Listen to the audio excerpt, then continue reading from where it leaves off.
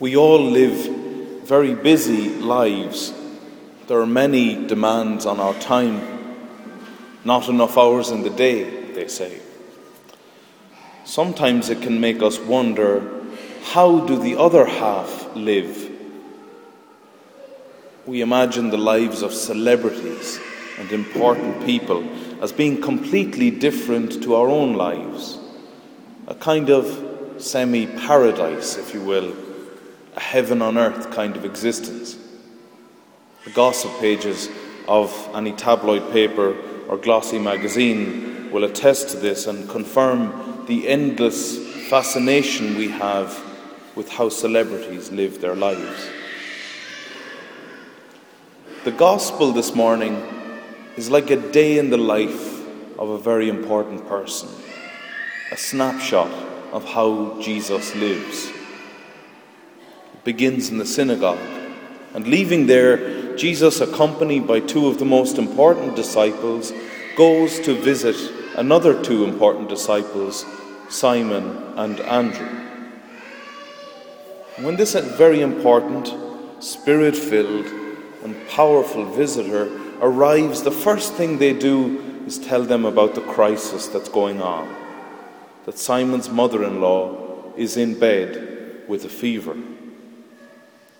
And the reason for Jesus being there comes into focus. He immediately went to her, took her by the hand and helped her up, and the fever left her. There's a clear allusion here to the raising up work that Jesus does in our lives.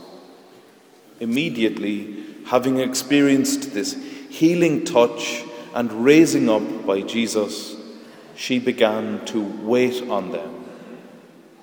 It's specifically a way of speaking about the service that a disciple does, rather than being any kind of a chauvinistic or male-dominated statement.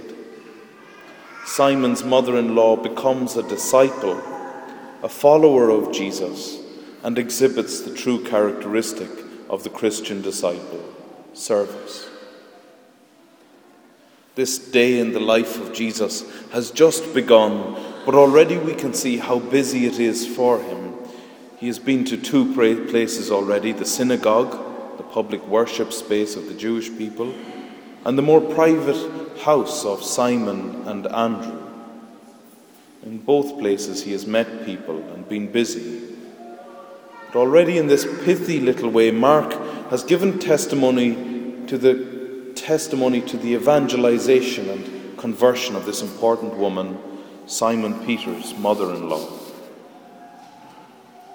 Just in case it wasn't a busy enough day for him, that evening after sunset they brought to him all who were sick and those who were possessed by devils, and then the whole town came crowding round the door. Jesus is in high demand as an exorcist healer. The tension builds when Jesus refuses to allow the many devils to identify him. What is clear from this is that Jesus is people-centered in his approach. People are far more important to him than devils or evil spirits. He drives out evil and heals the sick so that they may be able to follow him, like Simon's mother-in-law, like Simon himself, like Andrew his brother, and then the two sons of thunder, James and John, and of course all of us who try to follow the Lord in our own lives. And then the following morning, early, way before dawn, after a very busy day yesterday, Jesus rises by himself to go away to a lonely place to pray. Having been crowded out the day before, he needs time alone in prayer to become focused again on what his real mission is. In contemporary terms, Jesus is managing his work-life balance, if you will. He has to tune in again to God the Father, to remember that his primary mission is neither to exorcise nor to heal, but that his primary mission is, in his own words in the Gospel, to preach, because that is why I came. The role of Jesus in our lives is to reconcile us to God.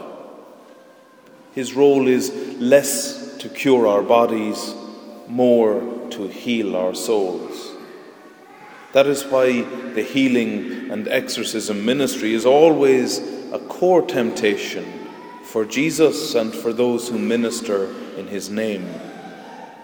But like Jesus, we must pray, center ourselves again on God and on God's way of going about business, rather than our own way, which is always influenced by ourself, by other people, the demands that come up around us, and maybe even the evil spirit who seeks to dissuade us from God's path, to drift away from the path of life that is found in following God through Jesus, in word and in sacrament.